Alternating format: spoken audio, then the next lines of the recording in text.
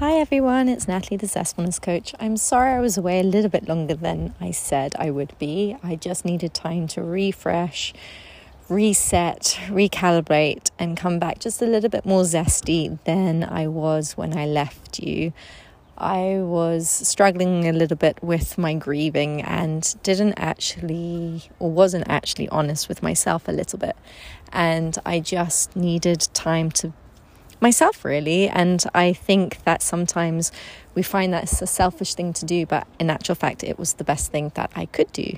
I also was doubting myself and my abilities with my podcasts, and funny enough, today I received a very nice message from someone I don't know very well saying how my podcasts are very inspiring and that I should keep them up. So it gave me that little kick and motivation that I needed to start these podcasts again. So thank you very much to that person and to all the feedback. It really has made doing these podcasts worthwhile. It's nearly 2 months since my beloved father has passed, and I have struggled with bad days and sad days and days that actually maybe I didn't want to get out of bed, but I did. And then there was joyful days and fabulous days, and it's these days that I'm talking about, pockets of happiness. I felt really guilty for allowing myself to be happy, especially when people expected me to be so sad. It's probably something my dad didn't want me to be doing. He would definitely come back and haunt me if he knew that I was not being proactive and that I wasn't living life to the best of my ability. But I struggled with these pockets of happiness because today, for example, I woke up smiling and I thought, oh my goodness, this is going to be a great day. And then the sadness hits me that the person that was really my number one cheerleader and my person really is no longer there to see what actually I'm achieving. And I've been very fortunate of what I have been able to do since my father has passed, but it hasn't stopped me from wanting to pick up the phone to tell him. So pockets of happiness. I have struggled with this because it's around us.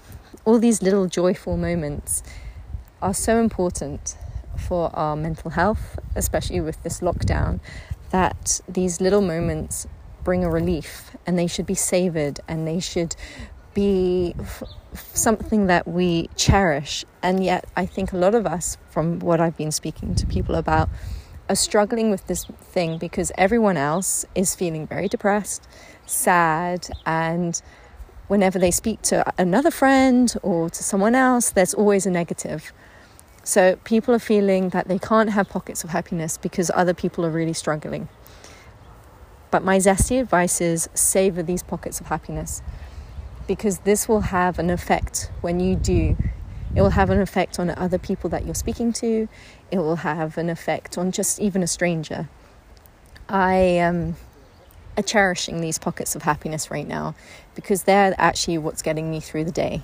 And I no longer find that it's a selfish thing for me to do, to be able to smile and laugh and still feel joy, even though there is sorrow in my heart. So my zesty advice is savor these pockets of happiness. Whatever you haven't been doing because maybe times have been tough, maybe start doing it again. And it can be something small. It doesn't have to be something huge. It could just even be watching a comedy or smiling at a stranger. Something that makes you savor that moment and know that life is okay. And even though things are tough right now for most people, if we allow ourselves to be happy, this will have a knock-on effect with other people. So I'm wishing you all a Zestfulness Monday, and I'm back. And thank you very much, as I say, for all the support. And I'm looking forward to carrying on with my podcasts. There are going to be some zesty guests, and I'm looking forward to seeing how the next few weeks go. Keep well, everyone, and I'm Natalie, the Zestfulness Coach. Bye.